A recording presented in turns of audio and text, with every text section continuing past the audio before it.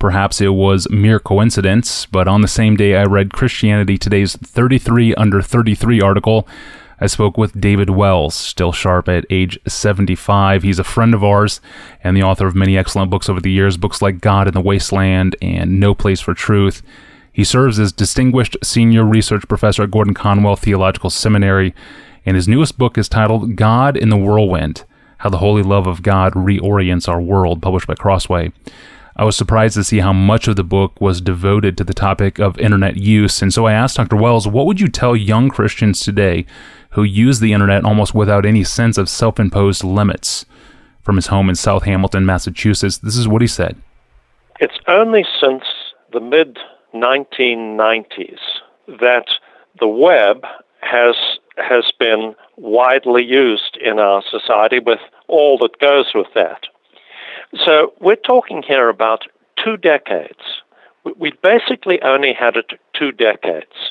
So we're still trying to, all of us are trying to figure out what's of use in it, what damages us. We're trying to figure out a way through this because we can't escape it. And probably none of us wants to escape it, but even if we did, we cannot escape it. We cannot become monks. So we've got to find a way to live with it. And that's what we are struggling to do. And I'll tell you my greatest concern here. There is no doubt that it is highly distracting because we get computer pings and beeps and text message comes in and so on. I mean, we all understand this, as you said. But the much larger question, and it's harder to understand, is what is this doing to us? What's it doing to our minds when we are living with this constant distraction? We are in fact living with a parallel universe. It's virtual, and it's a universe that can take all of the time that we have. So how do we share our time between the virtual universe and this universe? And what happens to us when we are in constant motion? When in fact we almost are addicted to constant visual stimulation. What happens to us? Yes, and that's the big question. What is new technology like the iPhone and smartphones in general doing to us? What older Christians like David Wells cannot offer us by way of savvy advice on the latest apps, they make up for with wise questions for us to seriously consider about our technologies, and David Wells here offers a very big question, an insightful question we would be wise to heed. What is all of our digital communications technology that we're blessed with? What's it doing to us? There's much to learn here from Wells on technology, and we'll pick up this conversation with him in a later episode down the road. But for now, to help us understand what the internet and iPhone are doing to us, I want to turn to author and philosopher Douglas Groothuis. His name is spelled Groothius. Dr. Groothuis serves as professor of philosophy at Denver Seminary, and he joins us from Denver. Dr. Groothuis, I appreciate your time talking with us. And for this discussion, I want to focus in on the smartphone and digital communications technology, things like Twitter, Facebook, Skype, text messaging, etc., email. One thing that strikes me is that you seem to use Facebook really well. You share your own personal struggles and your pains there. You're not afraid to tell your Facebook friends that you need prayer for the personal aches of your own life. So let's start here. What are some of the spiritual benefits of personal digital communication technology that we enjoy as Christians today? Some of the benefits are that you can establish significant interactions with people. You can't have a personal relationship with everyone, but I found, particularly through Facebook, that people are very caring and very concerned. In fact, I can think of 3 or 4 people who have become real friends, not just Facebook friends, through that kind of interaction. But in those cases, I've always been able to associate with those folks outside of Facebook. So they may have sent a card, or I may have talked to them over the phone, or I may have done a Skype conversation with them. So the more you can multiply these points of contact, I think the deeper you can go. But none of those things substitute for a face-to-face interaction. Every technology is a trade-off. There's no purely good technology per se, at least with communication technologies, because as McLuhan said a long time ago, you gain certain things and you lose certain things. So, for example, with Facebook, you gain instant interaction to a large number of people, but you lose, obviously, the face-to-face, person-to-person interaction. And every technology is like that. So a wise person will not shun technology in principle, but ask, how does this benefit me and others? And what do I lose and what do other people lose by using this particular technology? We don't want the technologies to use us. We want to use them. Do you see younger Christians today asking any of these key questions? Not so much. Not unless I make them. And what I do in my classes is, for one thing, I don't allow any electronic devices. So my students cannot use laptops or smartphones to look things up. And I clearly articulate that in terms of, I want us to interact. I view the classroom as a sanctuary for knowledge, and I want to be different than the rest of the world. I want to be more like a thermostat than a thermometer. So to learn, particularly to dive into philosophy, you need to listen, you need to speak, you need to ask questions, and I want there to be one conversation going on in the room. Now, in some cases, I'll be groping for a name or a date, and it would be helpful for a student to look that up on the laptop or on the smartphone. But I'd rather not have that particular fact than have the temptation to distraction. I think we're a very distracted culture. We're trying to multitask things that should not be multitasked. They should be unitasked. And that's what I tell my students. You can't multitask philosophy. Yes, and how much more trying to multitask the study of God. Thank you for that. You saw the challenges and the possibilities of the internet very early on, and you wrote a book in 1997 called The Soul in Cyberspace, and you followed that up with an article in 1998 titled Christian Scholarship and the Philosophical Analysis of Cyberspace Technologies. I admit I have not read your book, but I have read the article multiple times, and it's really, really brilliant. There you bring up Psalm 115. I want to talk about this for a little bit. Psalm 115 is a psalm about man-made idols, idols that cannot speak or hear or smell or feel or walk. And you focus in there in verse 8, which says, "Those who make them, the idols, become like them. So do all who trust in them." End quote. Then you go on to quote Marshall McLuhan, who writes this, quote, "The psalmist insists that the beholding of idols or the use of technology conforms men to them." End quote. So that's key. Technology conforms us. And then you write this, quote, "In this passage, McLuhan moves from idolatry to technology quite effortlessly without any elaboration, but he does not reject all technology as idolatry. Rather, his point is that technological innovations invariably end up acting back on their creators, often in unforeseen and even unforeseeable ways. McLuhan's insight, forged from biblical materials, is that we become what we behold. We become what we behold. That's a profound biblical point. I think it's also made in Romans 1, other places in Scripture. I think this point has been proved beyond a shadow of a doubt by Greg Beale in his landmark book, We Become What We Worship, A Biblical Theology of Idolatry. Okay, so let's get practical here. What does this mean for those of us who behold an iPhone screen all day long, every day? How does the iPhone act back on us? Right.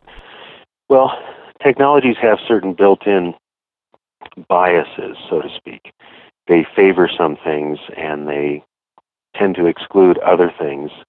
So, for example, if you are on your smartphone hour after hour every day, your attention will be directed towards it because there's so much going on within it. You have apps, you obviously have phone possibilities, you can go on the internet, you can take photographs. So instead of having your attention focused on the one you are with, let's say your husband or wife or child or friend or even your pet. I sometimes feel sorry for dogs when I see their owners on smartphones instead of paying attention to them on the walk. I'm a dog person. So something like a smartphone absorbs our interest because it is so alluring. It can do so many things. And in a sense, it's asking us to do so many things with it. And humans are limited. We need to recognize that. We need to embrace our finitude, let alone confess our sins. We can only think through so many things at once. We can only feel properly a limited number of things. And these technologies want to stretch us out over the entire globe with Twitter feeds, Facebook messages, telephone calls, photos shared on Pinterest, and so on. And if we really own up to our finitude and the fact that a life well lived is a life lived carefully, as Paul says in Ephesians, we simply have to say no to some of these things and practice the presence of people, so to speak.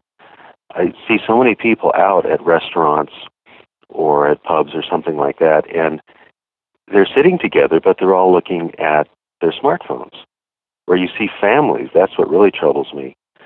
Young couple, a child or two, and they're all on some kind of device, even the 2-year-old. I went to a bookstore recently and was having some coffee, and I saw the mother on a cell phone and the child on some kind of talking, singing little tablet, and he must have been all of 2.5 years old. Commonplace and troubling, especially when it's not real clear what it's doing to us in the long run. So how do you challenge your philosophy students to understand and face the reality that they are finite beings? They live and operate within human limitations. Well, one exercise that I have my students do is to withdraw from a technology that you use on a regular basis. Now, 10 or 15 years ago, it was pretty simple. Most students would turn off the television for a week or 10 days, and they would notice profound differences in their ability to concentrate, their awareness of significant other people. It would really change them, and they would be challenged to listen to God, to listen to other people. They would be faced with a lot of extra time in which they could study, pray, and so on. Now, in some ways, smartphones and other things like that are challenging television. I was just reading recently that younger people, people under 30, are not watching as much television, but that's being compensated by activity on the internet. And what's happened is something that was predicted, about 20 years ago by George Gilder, and that is that computers and the internet are absorbing television. It's not that television is going away, it's being transferred to the internet, and it's being personalized. So the idea is to pull back and then observe your own self, your soul, your body. You observe other people, and this opens up your awareness. Because when you begin to become shallow in your interactions with other people, you can become habituated to that because you always have the smartphone, you always have the laptop or something like that. But when you strategically eliminate that, a kind of abstention, sometimes I call it a media fast, it opens up your senses to what this does to you. And certainly people will go back to using these technologies, but I think you use them in a much more conscious and aware way. And I also hope that people will find an appreciation for silence. Our culture is a very noisy, very distracted culture. But there are many passages in Scripture that encourage us to be silent, to limit our words. And we don't do that in our culture. We're a very loquacious, very noisy, distracted culture. And it's difficult to understand reality aright and to serve God with our heart, soul, strength, and mind when we're diverted and distracted and multitasking everything. What responses do you get from your students after that week away from technology? Well, a very large percentage of the students are thankful for the exercise.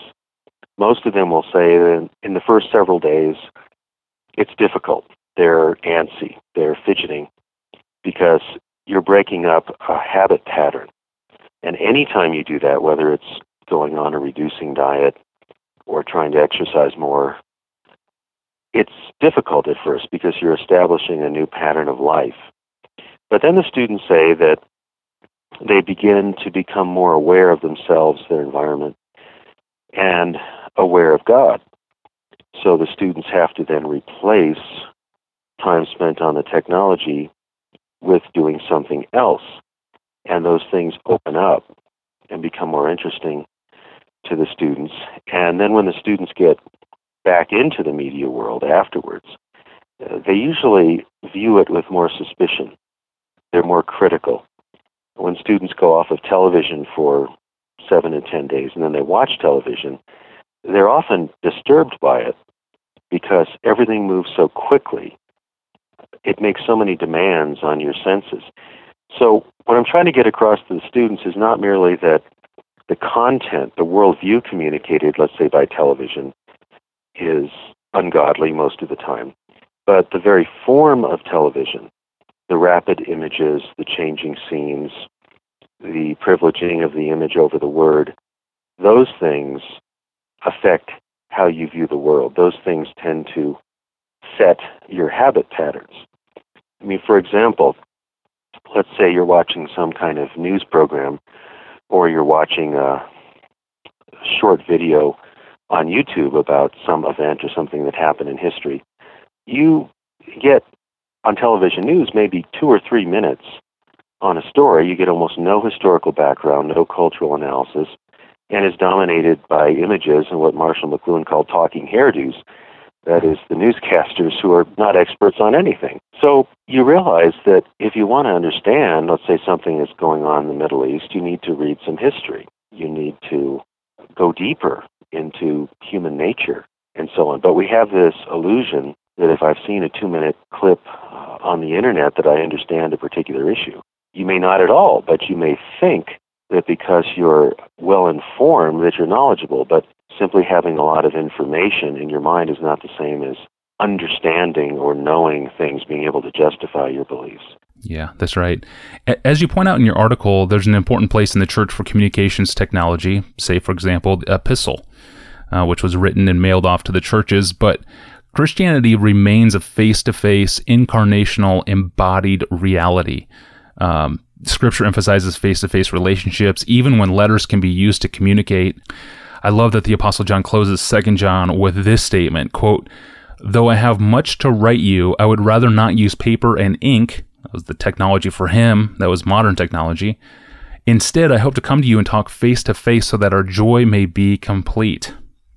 So there's a shared joy here that demands embodiment. In the article, you write this about the passage. For John, the fullness of joy was reserved for incarnational encounters despite the fact that he was an instrument of the Holy Spirit in the writing of Scripture. So you have an apostle penning eternal truth, and yet he treasures the ephemeral personal encounter with his readers, a meeting that will somehow complete their shared joy together. That's an amazing statement. So, if you can you fill this out more for us? Fill this out in what is the significance of embodiment on the Christian life and fellowship? Well, that verse in 2 John, and there's a very similar verse in 3 John, stood out to me with great force when I was writing my book, The Soul in Cyberspace. And I'd read over those verses dozens and dozens of times. But then as I was thinking on the nature of technology, which is usually disembodied, it struck me how significant being with is, or practicing the presence of people, so to speak. And I realized that even though these writers were inspired, you have an apostle writing 2 and 3 John, and also the Apostle Paul says something similar in Romans 1, that there was a yearning for fellowship. So that's really based on the Christian doctrine of creation. God created all things and they were good, created human beings, they were very good. So God wanted to bring about the space-time material world with human beings made in his image and likeness, and he pronounced those things to be good. He blessed that world. And then we go to the incarnation. The Word became flesh and dwelt among us. In the beginning was the Word, and the Word became flesh. So it's not in the beginning was the video. In the beginning was the Word, and he incarnated among us. So think of some of the practices in the church, the right hand of fellowship, the laying on of hands, baptism, communion. All these things are physical involvements inspired by the Holy Spirit. Now, I was on a radio program on the BBC several years ago, and one of the people on with me had founded something called St. Pixels. And St. Pixels is a virtual church in which you participate as an avatar. So you take on a virtual character in this virtual church. And I, of course, questioned these things, saying some of the things I just said to you. And the person shot back, but people are so authentic in this world, this cyber world. And I said, how could you possibly know that? They're taking on pixelated characters. You can't look them in the eye. You can't shake their hand. You can't read their body language, and so on. So Christianity differs from every other religion except Judaism in claiming that the universe is created good, and God puts his blessing on it, and God wants fellowship with human beings using the medium of matter. So we have the doctrine of creation, we have the doctrine of incarnation. You think of something like Jesus turning water into wine, and the best wine. In John chapter 2, that's embodied, that's table fellowship, that's enjoying the fruit of the vine, and Jesus blessing that. So we lose so much when we substitute the virtual image for the embodied reality. Now we gain something. For example, let's say there's a country, a Muslim country, where the gospel is prohibited. And it's very difficult to get human beings into that situation and plant a church. Well, you reach out to those people through radio and television and the internet, and people can hear the authentic gospel or read about it and turn to Christ. Certainly, that's tremendous. But if you have the opportunity to be with people, to extend the right hand of fellowship and to pray with people, lay hands on people, and so on, we should certainly do that. But the church, the body of Christ, is to meet. We are to be with each other, and we are to worship together and confess our sins and have communion and so on, and embrace people and show our love for people, weep with those who weep and laugh with those who laugh. So, for example, I have a friend, and I made this friend through Facebook, who is in South Africa.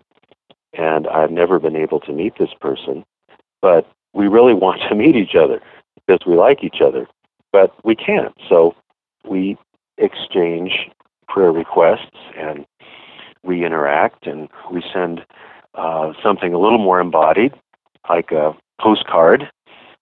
We have, a good Christian friendship going. But it's still second rate, and we know that.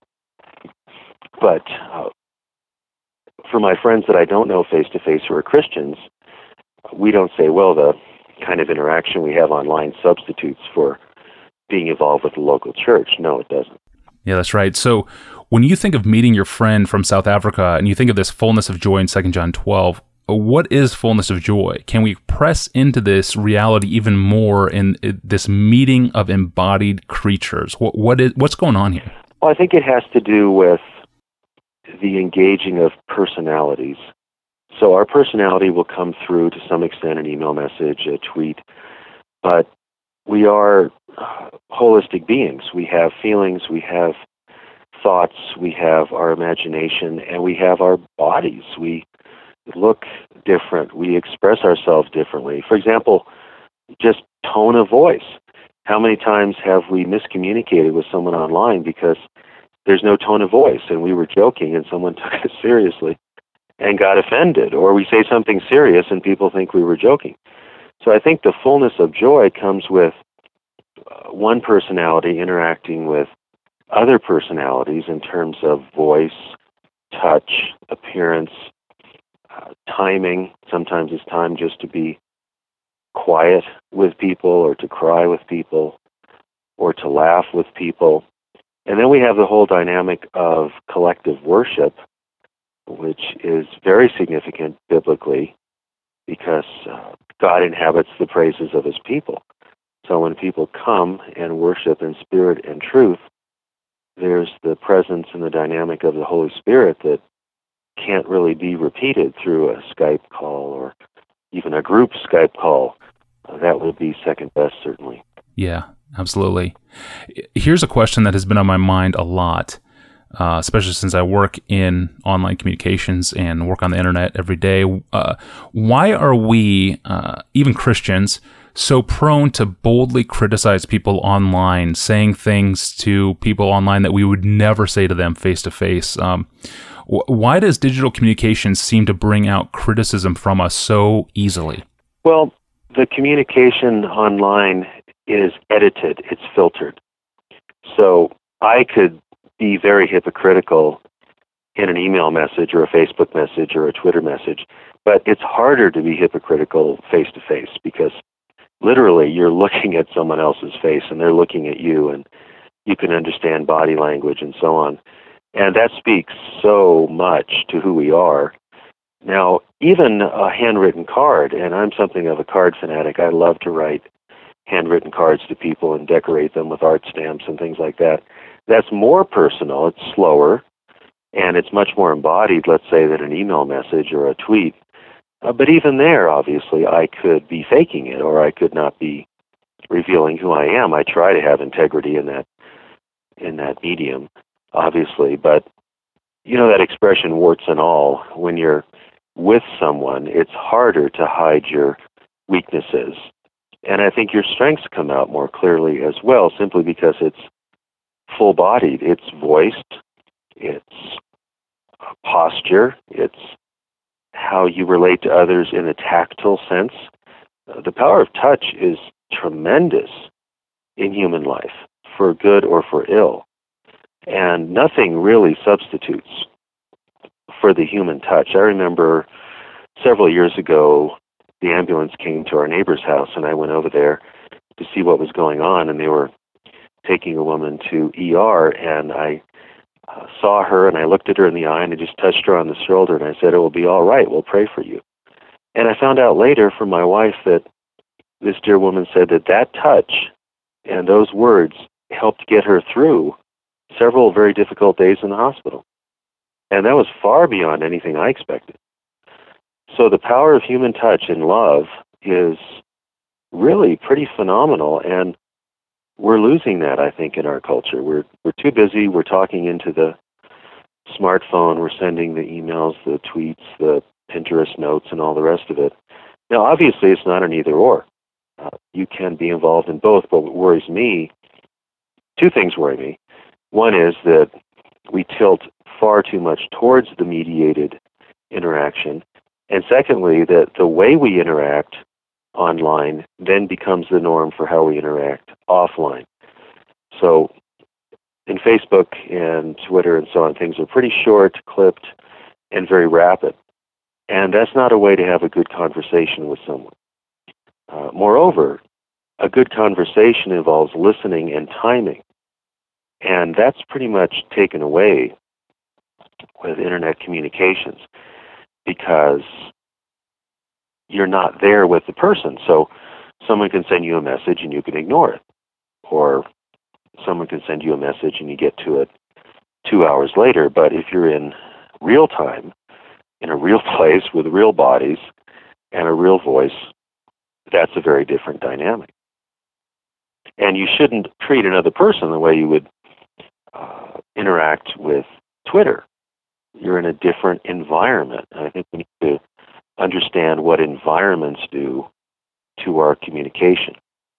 We need to have integrity when we're online. We should do it prayerfully. We need to resist impulses, and I don't always successfully do this. I've deleted not a few Facebook posts and so on. But remember that we're doing this before the face of God, and we're interacting with eternal beings. So we are having an effect on people's destinies, even through a Twitter message. I think if we take that kind of approach, it gives us a sense of gravitas, and we're less likely to become flippant in that situation. I think glibness and being flippant are terrible vices in our age, because so many times in Scripture we're told to be careful with our words. Proverbs says this over and over again. We're told to be careful how we speak and let our words be few and so on. And these technologies allow us to just talk endlessly. It may not be the physical voice, but it's some kind of message. And I think we need to edit ourselves a little bit more and realize that mediated communication has tremendous benefits, but there are detriments as well. So the best thing is to say, what does this technology do well? What does it not do well? And then what kind of a person am I? If I'm a really erratic, impulsive person, maybe I shouldn't use some of these technologies at all. That was Dr. Douglas Groothuis. He is the professor of philosophy at Denver Seminary and the author of the 1997 book, The Soul in Cyberspace. So here's the takeaway that I bring away from this discussion. I think David Wells is right. Technology, like the internet, is young. The iPhone is even younger. So what is all of this digital communications technology doing to us? We don't really know, and that's the scary thing. But there are some questions we can ask ourselves, specifically 6 questions to gauge how my iPhone is changing me. Here they are. Question number 1. Am I becoming like what I behold in my iPhone? Are my face-to-face relationships conforming to modes of communication that are shaped by my online habits? Question number 2. Am I overlooking my finiteness? I am finite. I'm a man severely limited in what I can know and what I can read and what I can engage and what I can care about. So do I want to know everything? And do I fear being left behind on what's trending online right now? Question number 3. Am I multitasking priorities that should be unitasked? Specifically, is my time with God and the Word and prayer being distracted by or even replaced by digital interruptions? Question number 4. Am I deleting my embodiment? Do I truly value the personal face-to-face relationships in my life over the disembodied relationships I maintain online? I think it's worth asking. Are my face-to-face relationships with my neighbor, my wife, and my kids, are they suffering as a result? Question number 5 is related. Am I losing interest in the gathered church on Sunday? Baptisms, the Lord's Supper, corporate worship, the laying on of hands, do I truly value the embodied reality that is my local church? Or do I fiddle through it on my phone looking for something more entertaining? And question number 6, am I growing careless with my words? It's easy for my words to be published online, so what self-imposed limitations do I have to filter what I say? And do I have any accountability to anyone in my life for what I say online? These are 6 important questions to think about, 6 ways our iPhones could be shaping and changing our lives in a negative way. I want to thank Dr. Groothuis for his time, and thank you for listening to this episode number 31 of the Authors on the Line podcast. As always, this podcast is supported, produced, and distributed by Desiring God in Minneapolis. It comes to you free of charge because here at Desiring God, our ministry is supported by generous financial donors like you. So thank you. To find a full archive of our previous episodes, search for Authors on the Line in the iTunes Store or watch for new episodes online at desiringgod.org/blog. And if you have a suggestion for me about an author you'd like to hear on this podcast, please connect with me online through Twitter at TonyReinke. That's my Twitter handle. And see, there's some great blessings to having a Twitter account. I'm your host, Tony Reinke. We will talk again very soon.